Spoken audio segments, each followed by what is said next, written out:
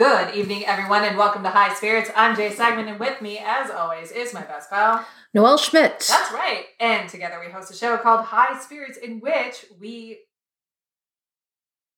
drink alcohol and talk about ghosts. It's been a while. Yeah, it has been a while. Hello, my darling. Hello. What a beautiful mask you have on. Thank you, and you. Thank you so much. We are coming to you live from a bunker in which we are actually together for the first time in a long time. We are socially distancing in the ghost bunker. Distancing, of course, because we don't want to become ghosts. No, absolutely not. Nor do we want other people to become ghosts. We believe in the cause of mask wearing and social distancing and stopping the spread of COVID. Yeah, wash your hands, motherfuckers. Seriously. And guess what? Hand sanitizer is back. So you can purchase it from your local Walgreens. I thought you were talking about like as a trend. Like it's back. It is back. Like, where did it go? You mean it's back on the shelves? It's back on the shelves, yeah. So go get you some. Go get you a shower in that shit, dude. Yeah. I was at Costco not too long ago, and they had like gallons of it. Like jugs. It was pretty impressive. So yeah. Toilet paper, I think you can now find again as well. I hear. I don't need the stuff, but... You don't? You have a bidet? I don't. I don't like to talk about toilet things. Yeah. And I opened that door for some reason. Yeah, and it sounds like from whatever strange thing you've got going on, you don't do it the same way. I, in fact, need toilet paper. I don't care to speak about it. Yes, same. Yeah. The end. Yeah. Okay. Hey, everybody. Well, we are coming live to you from the Ghost Studio. I am drinking Coors Light. What? Yeah, from the mountain of Coors, from the beautiful state of Coors, Illinois. I don't think that's where it comes from, but cool. Yeah. Coors Light. It's yellow water. It is. And you know what? Now that we are in person, I can see that the mountains on your can are indeed blue. Blue. That means it's time to drink it. Yeah. It's cold. It's drinkable. Miss Noelle, what is that beautiful little grapey thing you have in front of you? It's, that's a grape, but I'm also drinking wine from grapes. Whoa. Snacking on grapes. You know, this is, Uno Malbec, and it's got this really cool the number on the label. That is the label, but it's, not embossed, but it's like a piece of metal that they like soldered onto here. That's beautiful. It's really cool. That's very cool. Yeah. Uno Malbec. Yeah, I love Malbec. Me too. This is like, I just took a sip and it's really good. It's received 90 points from wine enthusiasts, whatever that means. They're so liberal with their point system, though. I don't know what it means. It's like on a scale from like 80 to 6,000. So 90 may not be that good. Well, I like it. Yeah. Uno. Have one. Uno, less than dos. Yeah. Now, hey y'all, we are so happy to be back with you. You know how important you are to us, and we know how minimally interesting we are to you. So, without further ado, we're going to get right into our topic. We are. But I think we have a movie moment that we need to share, because I think this is something that you and I both agree on. Okay. And I want to spread the word of it. I've been wanting to talk about this movie for a long time, and you and I just talked about it. It's Ready or Not. Ready or Not, it's awesome. Holy crap. Yeah. What a movie. What a great movie. What about that Samara Weaving? She's great. I love her. I just saw The Babysitter. And? I thought it was fine. It's violent. Oh, no, no, I actually really, really liked it. The plot is not great. It's fine. It's not its fault. They dive right in, though, which is what I like about that movie. Like 30 minutes in, I'm like, what? The log line says it's a cult, which... Yes. If they don't act like it. They needed like a little bit of... they needed to lean in a little bit more to their plot. I would agree. Other than that, I thought it was amazing. I thought it was funny. I thought it was cool. I thought they did a good job with like the sort of like comedic titles, a little bit of the comic book Scott Pilgrim action-y titles. Yeah. I thought it was awesome, except for just like who these... Yeah. They kind of came out of... There was no like real exposition. Or why are they all in a cult? And why are they all willing to die? Right. Spoiler alert. You need you like some backstory. When I saw it a couple years ago, I think because I hadn't seen a horror movie like that in a while. It was refreshing. But Ready or Not, it's just solid and so good. Just from start to finish, just a really, really awesome movie. You can watch it on HBO, I believe. Check it out. Okay, now, I just really wanted to get that out there. There's a lot of things I've been watching lately, but I loved that movie so much. Me too. I love the Ryan Murphy. I love splatter. I love comedy horror. Mm-hmm. Into it in all the ways. Well, I've got a lot more comedy horror for you now that you have opened your eyes to that world. So we'll talk about that later. For those of you who need an easier explanation of Ready or Not, it's Rich People Get Out. Yes. Mm-hmm. Yes. There's another movie like that too. I can't remember what it's called, and I'm sorry I even brought this up. Nixon? Yeah. Mm-hmm. I think it's Frost Nixon. I was Joan Allen from the Anthony Hopkins Nixon. It was a great Pat Nixon. Did I go too far? Did I lost everybody? No, I don't think I actually have seen that movie, but I love Joan Allen. The Joan Allen? You've never seen her portray Pat Nixon? No, but you're really selling it. God, I think you need a drink. When Pat Nixon was she was a drinker. Was she? A boozer. So, do you think she and Betty Ford did Betty Ford? Do I think they partied darty? Yeah. Yeah, they partied. They had to, right? Sure. I think that they'd probably be put in the top 10 sexiest of first wives, right? I mean, they probably did rails with Lady Bird. The 70s were weird, man. I mean, you know why they called her Lady Bird. I don't. I was like, why? Is that like, this is going to make me sound super dumb. Is that her Christian name? No, I don't. It's not. That's a nickname? Yeah. Okay. I don't know what her real name is. I just, well, and again, this is going to make me also sound really dumb, but the only reason I knew her name was Lady Bird was because of the dog, Hank Hill's dog in King of the Hill is named after her. Oh. His dog is named Lady Bird. Oh. I mean, I think I knew like from history when I was growing up, but that show reminded me. As you introduce your topic, I will look up her name. Please do. And I think, the dog is going to tie in nicely because today we're going to talk about werewolves. Oh. Or werewolves. Werewolves. Where? Claudia. Her name is Claudia. Claudia. Good old Claude. I've never heard that before. I'd never heard that either. Claudia. I prefer Ladybird. Ladybird's it's so lovely. Yeah. All right, Claudia. There's a bunch of, she planted all the blue bonnets in Texas. Fun fact. All of them? Well, not all of them. So what happened is she planted blue bonnets along the highways in parts of Texas, I think in Austin specifically, because of the capital.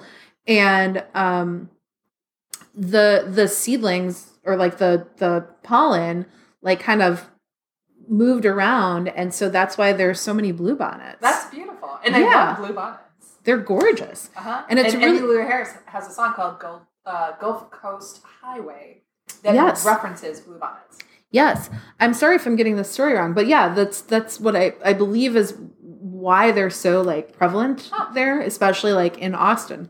So you can be driving down the highway during it's beautiful. Like when they blossom, they're everywhere. It's awesome. So that's her legacy, which I think is pretty cool. And it was all an attempt to beautify the highway system. Yeah. Better than being a boozy shitwagon like Pat Nixon. Just kidding, Pat. Where'd that land you? Joan Allen played her, so... That's fair. I mean, my goodness. Okay. Werewolf. That's one of my favorite bits from Young Frankenstein. Werewolves?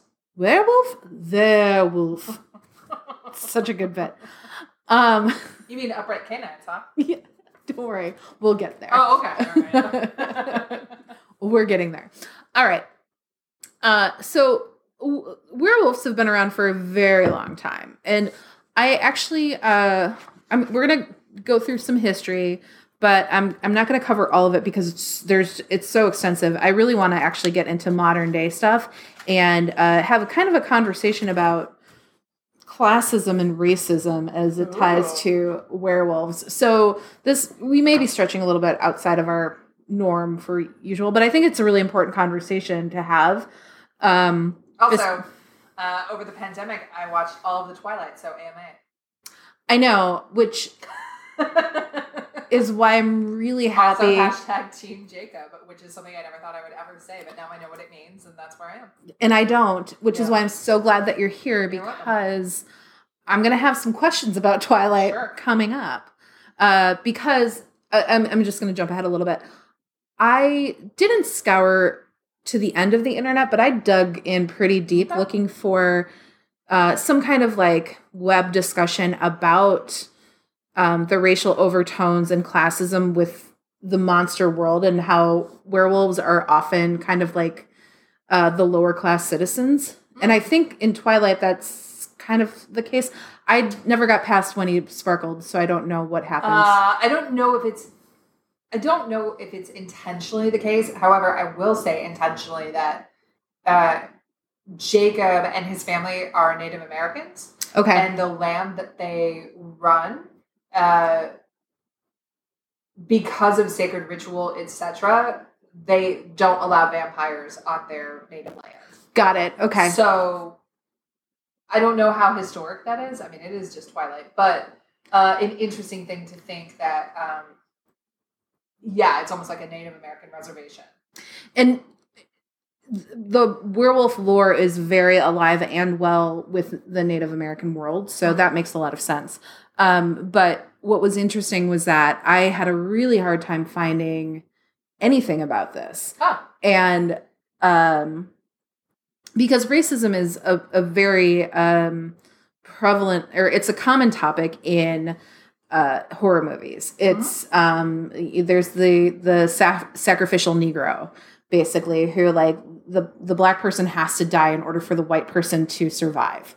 And that's a strong through line for a very long time. And like Jordan Peele's been doing an excellent job of kind of like bringing that back up. I don't know if you happen to watch Lovecraft Country yet. Not yet.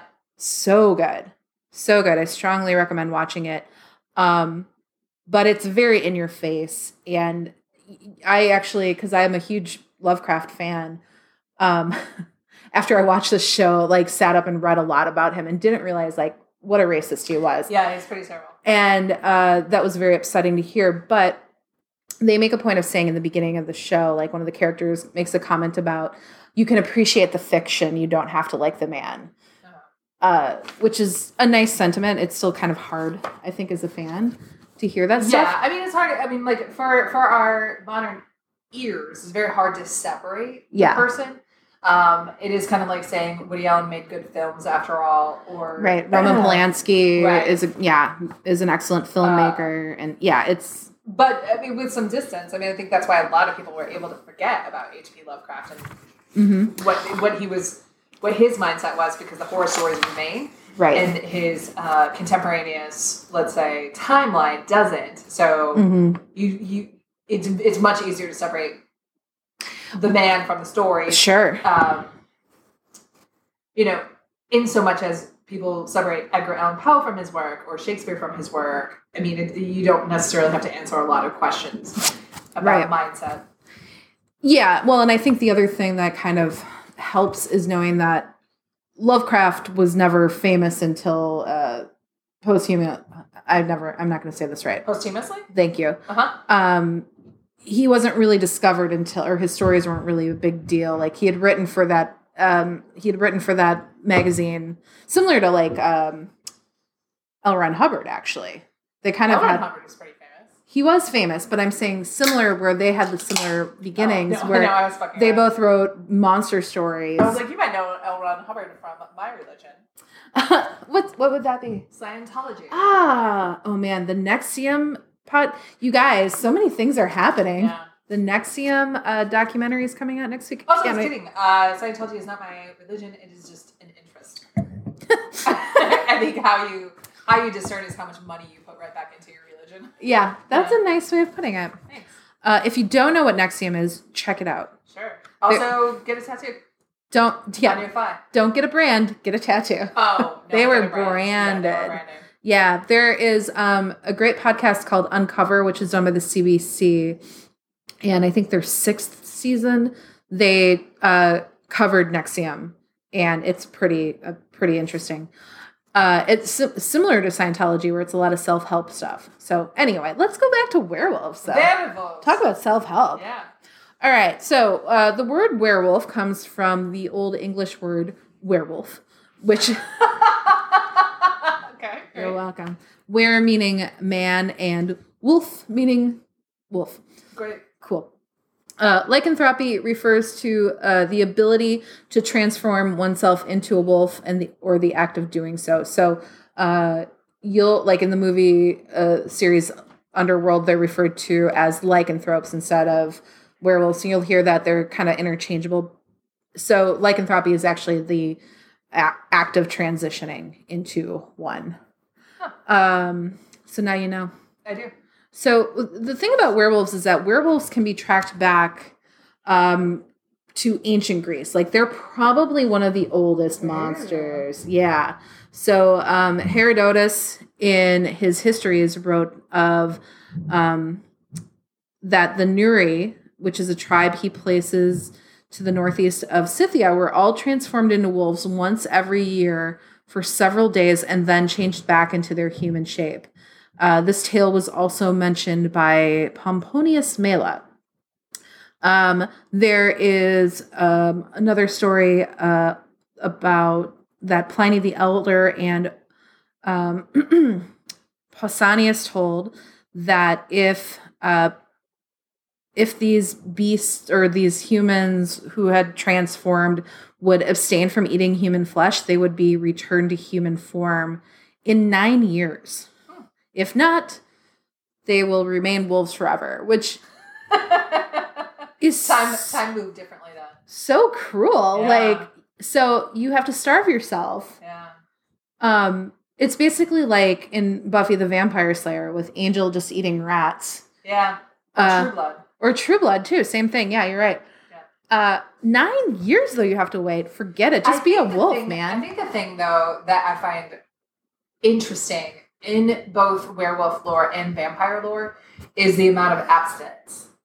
Yes. Like you can be, this is where the humanity goes into the story, right? Mm-hmm. Like you can be a total animal. You can be a murderous, let's say, villain.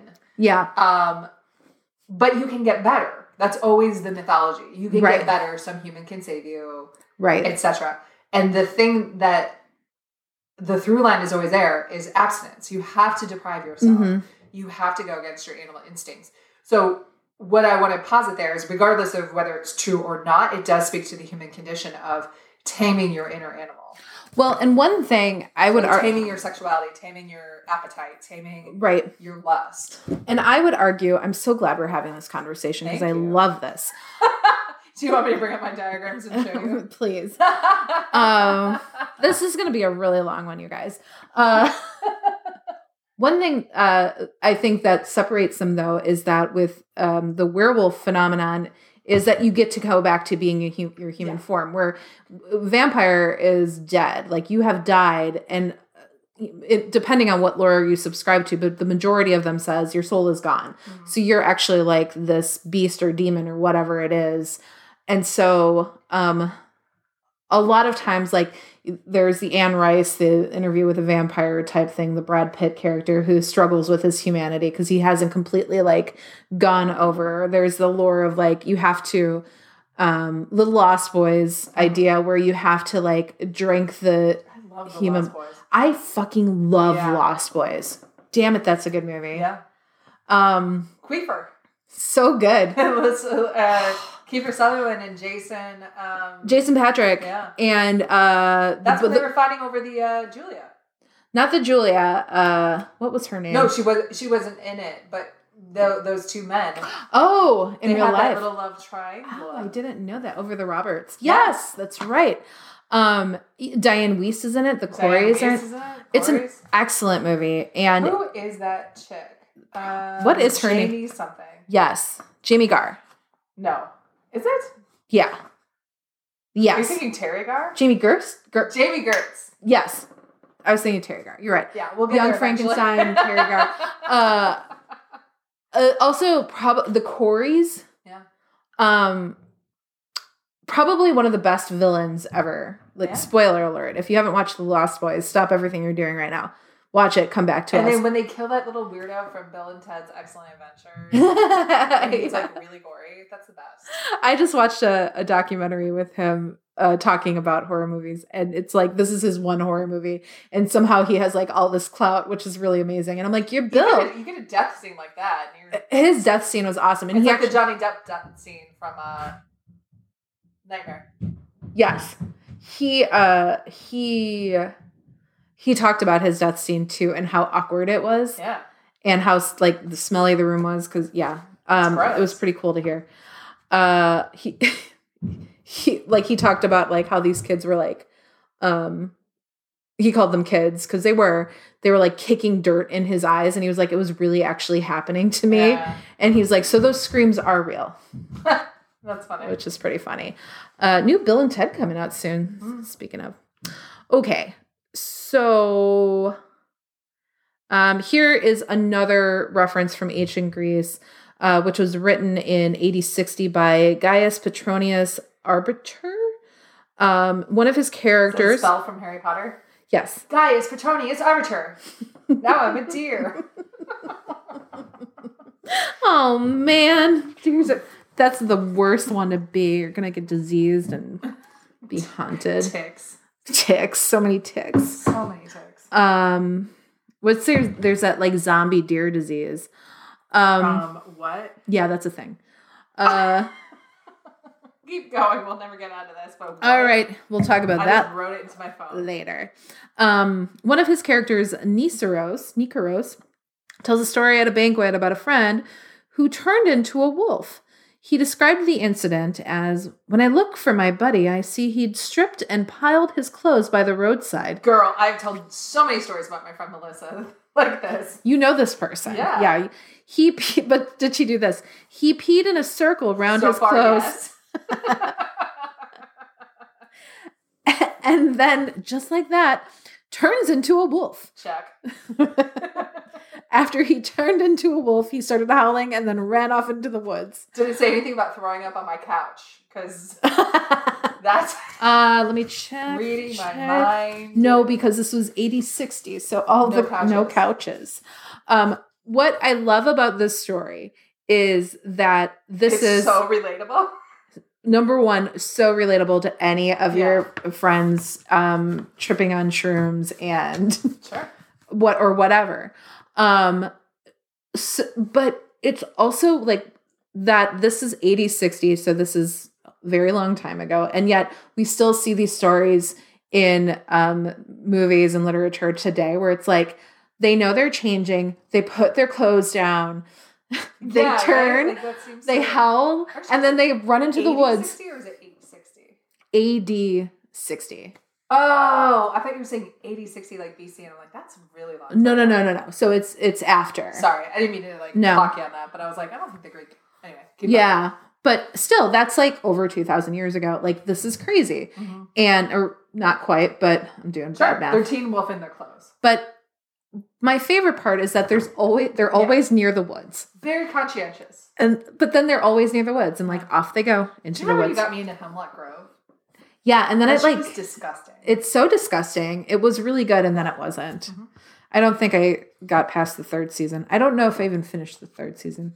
On to medieval times. Blue night. As you can imagine, werewolves were a big deal in medieval times. Why stop at witches? Let's go. Well, we're going to get there. Oh, good. They were so big of a deal. You go down Werewolf Avenue, and of course, you have to hit Witches Boulevard. You'll know it by the Sunoco on the street. Also called $2.30. Also known as Diagon Alley. Yeah. Oh, JK, get it together. Mm-hmm. She's turfing. It's rough. Okay, so they were so much a part of medieval times that they were mentioned in Green Night. Stop saying medieval times because I don't have to keep doing shit like this. What is the line from Cable Guy? The blue night sucks, the red night rules. Down, down, down. And then he sings the song, Red Night's Going Down. I don't know it well enough. All I can think of is the Falconeer. And Anne Boleyn. And if ever I were to have a second act, I will be a falconer, probably at medieval times. I went to college with the guy who is the MC now, and I also used to work with the falconer's son or stepson, and then the falconer became the king. And I was like, please tell me. Also, the falconer became a king. Yeah. Sounds like it should be like a famous quote from something. Like, is that from Ivanhoe? What? That sounds like a turning point in a novel I was supposed to read when I was 13. Yeah, right? The falconer became the king. But it's like, I was like, please tell me he was able to like retain his falconing duties so he can be the Falcon King. You have to eschew all of that. Why don't you want to be the Falcon King, though? You want to be, but you have to focus. But how cool are falconers? Because you basically just stick your arm out and a bird lands on it. You take an oven mitt. Yeah. A metal fucking oven mitt, and you ask birds to land on you. And you're like, and then when they Falcon. land, you give them a rat. It's gross and beautiful. The circle of life. Circle of life, man. And it moves us all. I haven't even gotten halfway down my page. Shit. This is going well. This is going to be like North and South, the miniseries. Oh, no. Yeah. That was... Swaze and Kirstie Alley. Went there. Yeah, I'm not going to stop. North and South. Can't stop, won't stop. Remember that. I'm going to reference everybody to death. It's been a while, High Spirits. I'm just going to fucking come at you. Oh, well... Please join us for the next 4 hours. Thank you for joining us for Werewolves. We've got a lot to say. Okay, medieval times. So, I can't stop saying it. So, werewolves were mentioned in medieval law codes, such as that the king of Nut. It's spelled C-nut. Okay. Knut. I don't know. Knut, whose why can't I now? I can't talk. Ecclesiastical ordinances inform us that the codes aim to ensure that the madly audacious werewolf do not too widely devastate nor bite too many of the spiritual flock. Oh, so like you're here, but like be cool. Yeah, exactly. Wow. Yeah, that's some legislation. It ain't like we don't know. It's like we see you, bite less.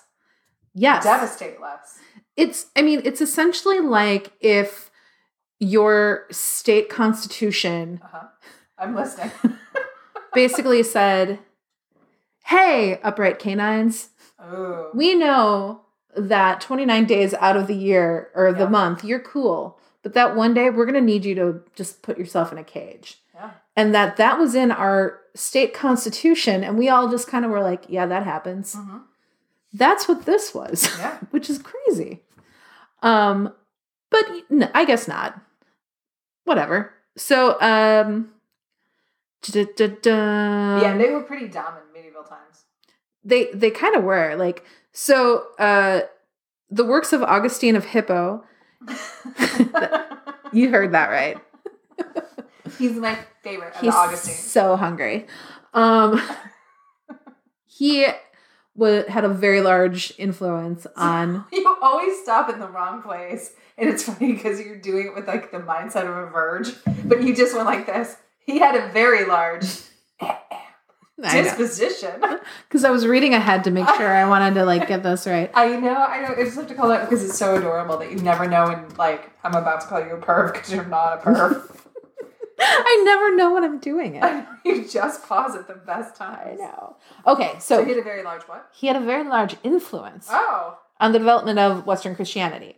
And he was pretty popular. Like he was widely read. Chicks dug him. Like mostly like churchmen were into him. Okay. Ecclesiastical type folk. For sure. But they often discussed werewolves in his works and in like the other men that he was working. So such examples would be Beatitudes plus werewolves. Gerald of Wales wrote Werewolves of Ossory. And in Gervais of Tilbury's Atia Imperiala. Wait, what? No, I took a bad note there. I don't know what that is. Anyway, they talked about werewolves a lot. It's like dudes. Most people... Dudes love werewolves. They do. And I think there's also something very... I mean, a lot of this stuff is a big sexual innuendo. Like, vampires are super sexy. Werewolves, it's all about transforming into this beast and attacking women. Because the belief at this time was that only men turned into werewolves. Women, if they did transform, would transform into cats or snakes. Ooh. And the snake is clearly like a Christian reference to the Garden of Eden and the snake who tempted Adam and Eve. So, you know, that's the women as snakes reference. We've talked about it. We get it. We know what it is. This was widespread throughout Europe.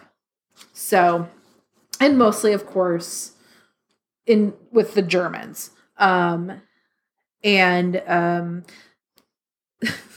Germany like held on to this for way too long. Not them.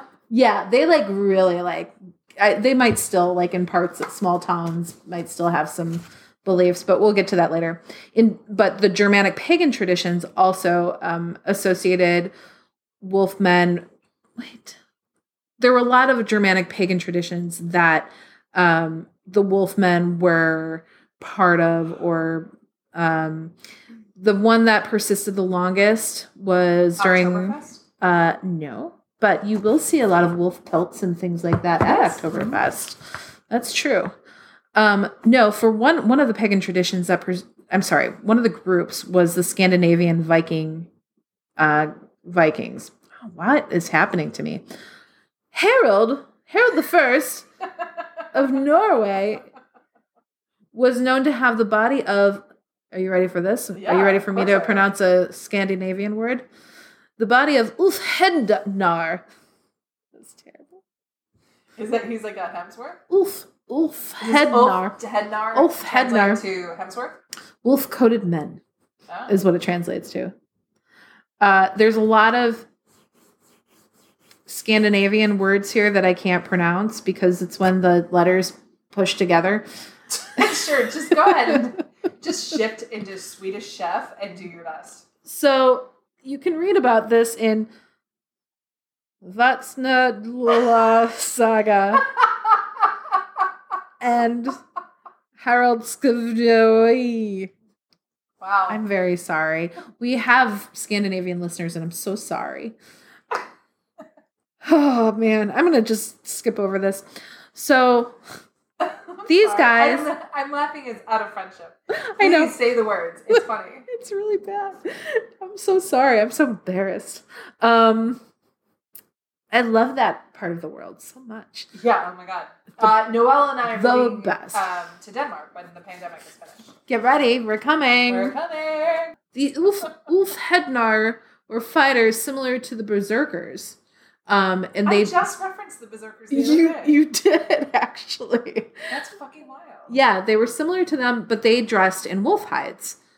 And they were reputed to channel the spirit of animals to enhance effectiveness in battle. So, that's actually pretty similar to a lot of what Native Americans did as well.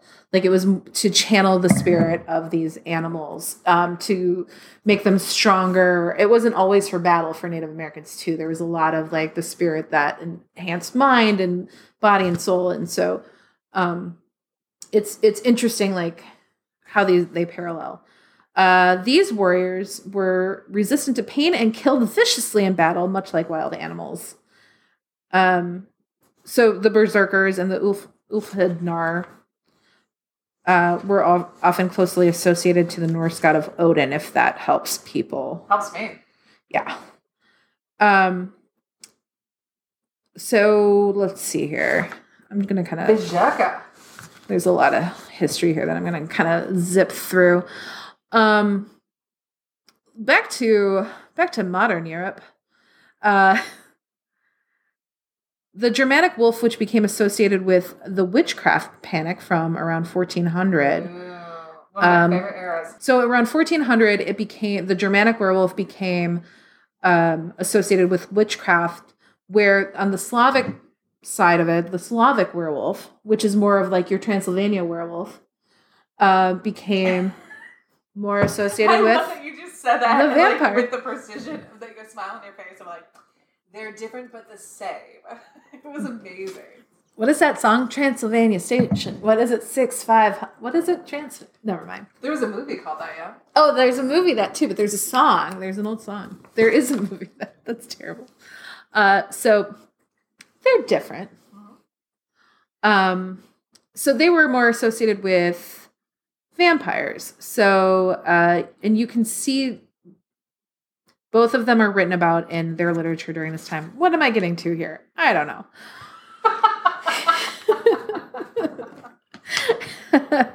16th century France, numerous reports of wolf attacks, and there were consequent court trials. So we're starting to get into the witch trials, and now they're trying people for being werewolves as well. They were accused of murder and cannibalism, but in court, they never associated them with being actual wolves. So that was how they kind of got away with trying them under the law. Certain gravitas of the law that you can't really like cross that line that you can in terms of like folk telling. Right. I mean, even with the Salem witch trials, there's a certain limit. They navigate around the law and they find creative ways and creative like ways of saying that, you know, they were often like the witches were tried for adultering or, you know, things like that, or having a child outside of marriage or wedlock, you know. They found ways, but basically were like, you're a slut equals you're a witch. Yeah. Character assassination. Yeah. You know, and what's so nice is we don't do that at all anymore, and it's really about the crime that you did or did not commit, not about the character. I'm so glad we've gotten over that. Right? Well, good for us. We've really, really grown as a people. Yeah. So, like I said, in the witch trials, werewolvery was a common accusation. It was featured for the first time of note in the Valais trial in the 15th century. I'm looking at you like maybe you know how to pronounce that. Around 1650, the belief in lycanthropy, werewolvery. I like a werewolvery. I've like had half a glass of wine and I can't speak. Yeah. It began to kind of fade away, mostly in French-speaking Europe. But like I said before, in the Holy Roman Empire, which was a lot of Germany and the northern Middle East area, you know what I'm talking about. I'm really bad at geography. The Holy Roman Empire. You're good. It just reminded me of that old, very, very old My Fire Silent Life thing. The Holy Roman Empire. Wasn't Roman, it wasn't an empire. Discuss. Oh, that was one of my favorite Linda Richmond jokes. So good. Coffee talk. Yeah. Peanut, neither pea nor a nut. Discuss. All right. So during that time, it still kind of hung around for a while. There were 9 literary books or works printed in Germany between the years of 1649 and 1679. Beliefs in Austria and in the Bavarian Alps continued well into the 18th century. So, yeah. One very famous story is about a man by the name of Peter Stubbe, or I'll talk German all day. All the other ones. Yeah, I'm like, here you go. Finally.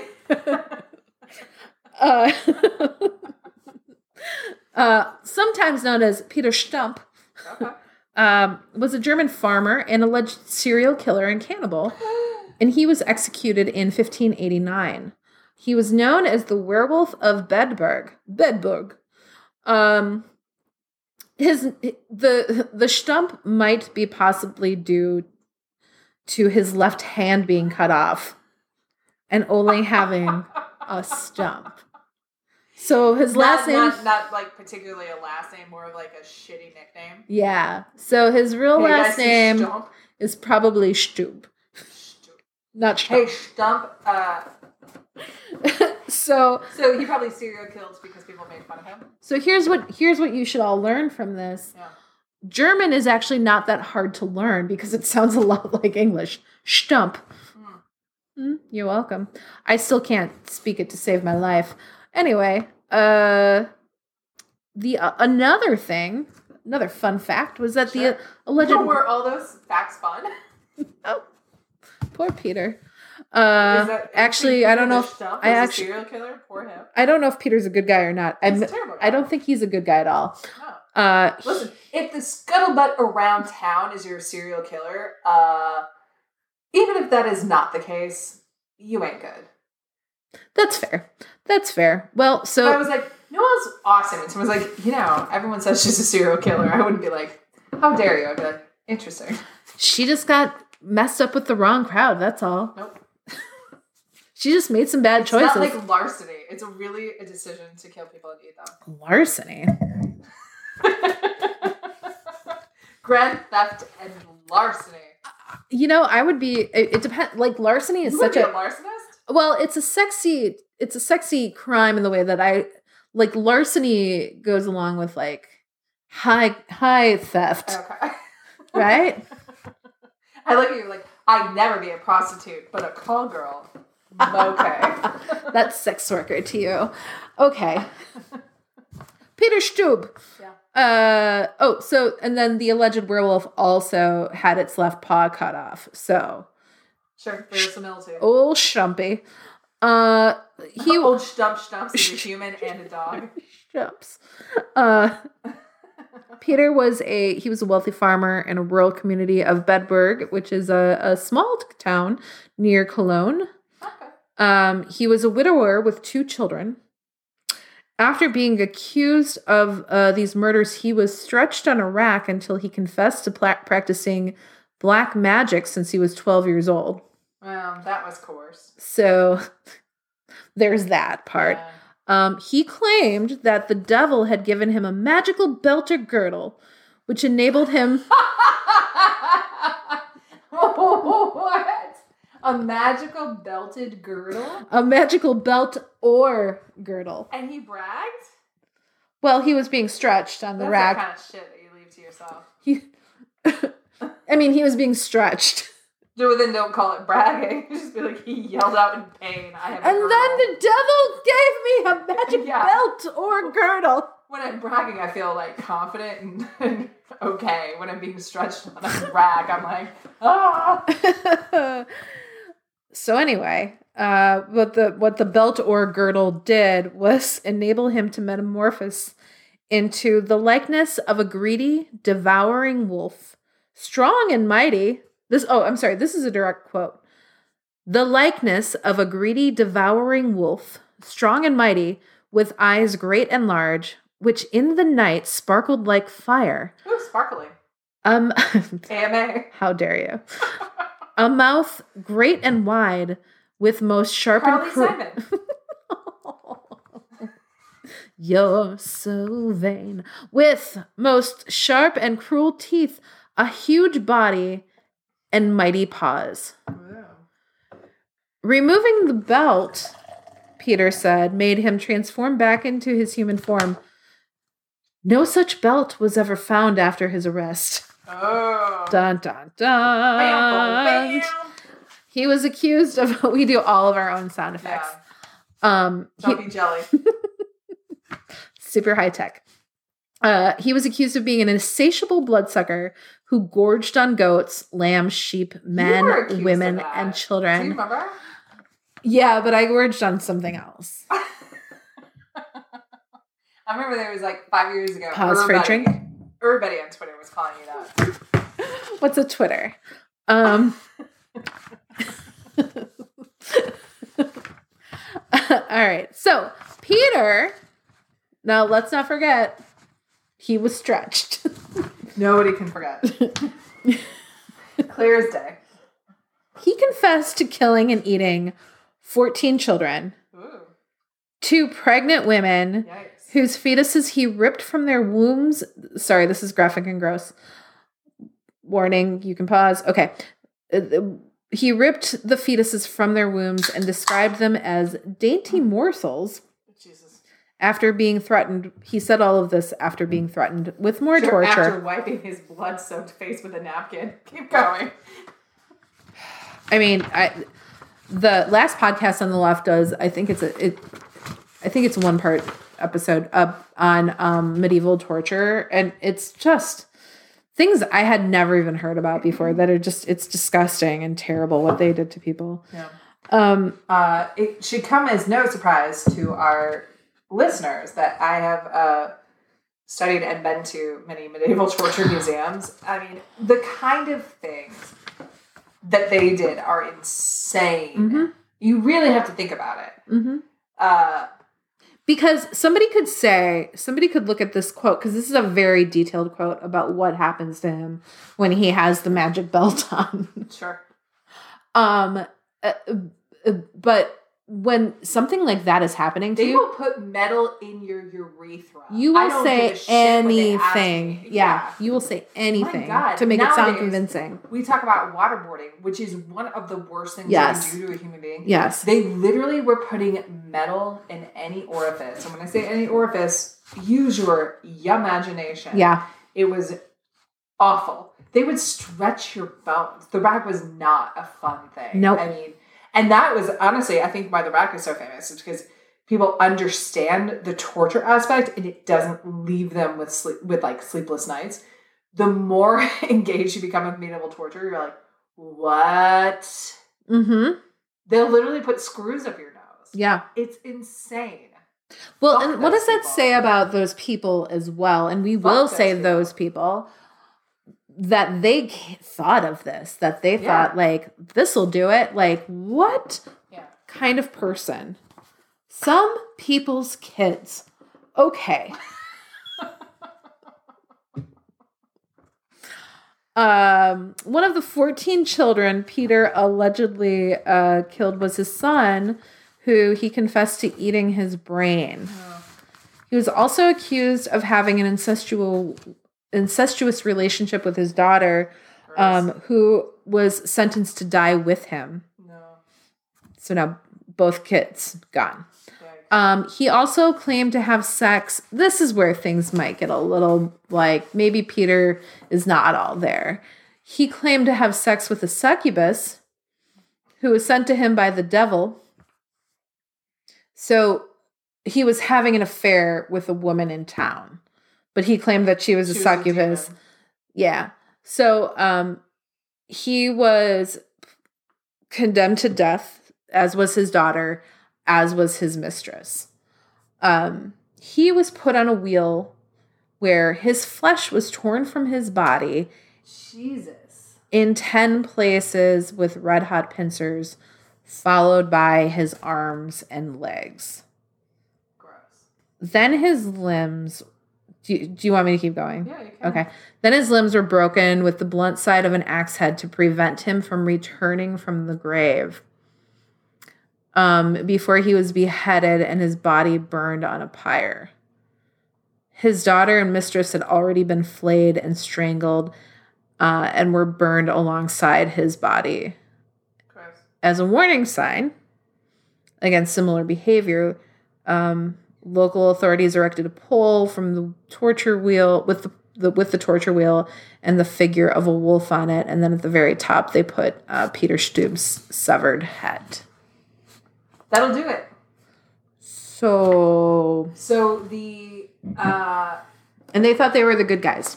I was going to say the punishment handed down from the crown obviously settled the 14 deaths that Peter. Yeah. Jesus. Yeah, it's really terrible. Listen, when your criminal justice system is that much more violent than your civilian. Look into it. Task force. Yep. Just have a task force. Yep. It's this is what happens when you spread rumors about people. Like, I mean, in the least, yes, that's what happens. But this is how you can ruin someone's life. Never forget. But I mean, we don't know. I didn't do enough research on Peter Stubbe to know if he actually was a serial killer, so I can't speak to it. No, listen, but I actually don't even care, because here's what I'll say. A person obviously is fully able to commit crimes. When you are the crown or the government you should hold yourself to a higher standard. Yeah. It doesn't mean if someone was disgusting 14 times over and killed people that you should kill them 14 times over in a disgusting way. It means that you should protect the society and the people at large in a way that makes sense. Yep. So like this idea of like vindication in a similar manner to the violence that you have observed, I don't know. I'm not here for it.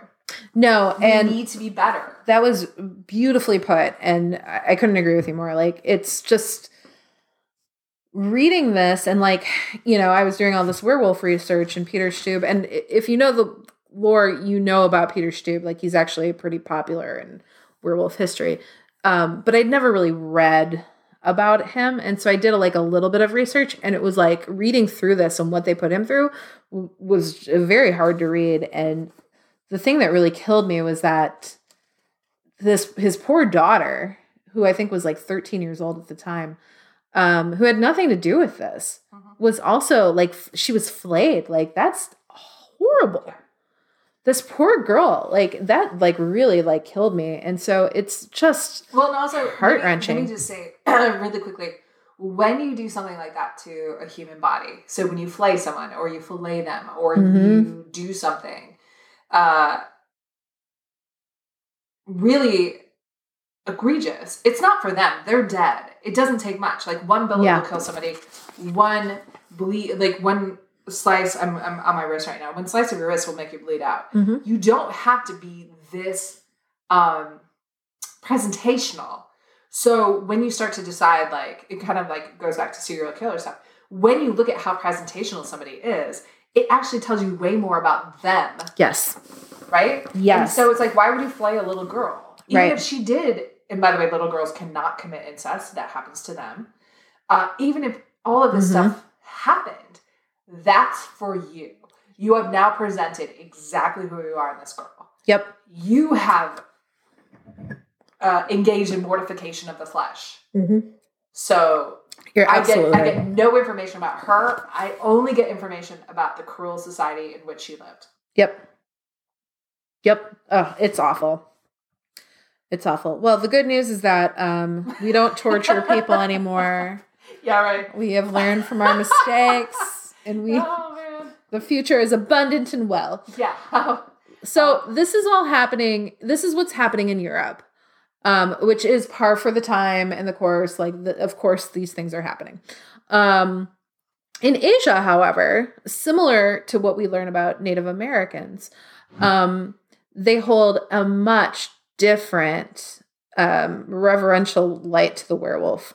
So in Turkic folklore, which is Central Asia, shamans offer, after performing long and arduous rites, would voluntarily be able to transform into the humanoid Kurtatum, literally meaning wolfman, or that literally means wolfman.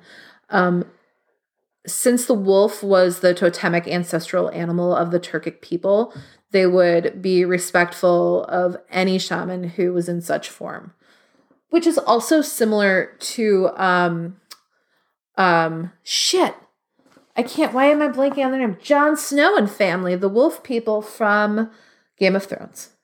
I never saw the North. I know. The Lannisters? Is that what it's not the Lannisters. I'm literally going to throw out shit. Somebody's yelling right now into their thing. You know who I'm talking about. Listen to the person who's yelling. The Starks. I tried to read book 1, and God bless all of you who did. It is one of the worst things I've ever read. I stopped at page 100. I love the show. Have you read the book? No, I won't. Good Lord of mercy. I begged for mercy. They put me on the rack.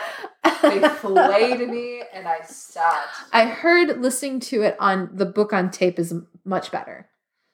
Okay. But it seems from everything I've gotten. I can read. So I know. Is it like I need a British voice to tell me how boring well, it's just like, because the reading, it reminds me very much of like the book of Exodus. Where it's like someone begat this person and this begat this person, and it's like there's so many names where so much horseback riding. I need somebody to tell it to me. That's where I feel like the book on tape.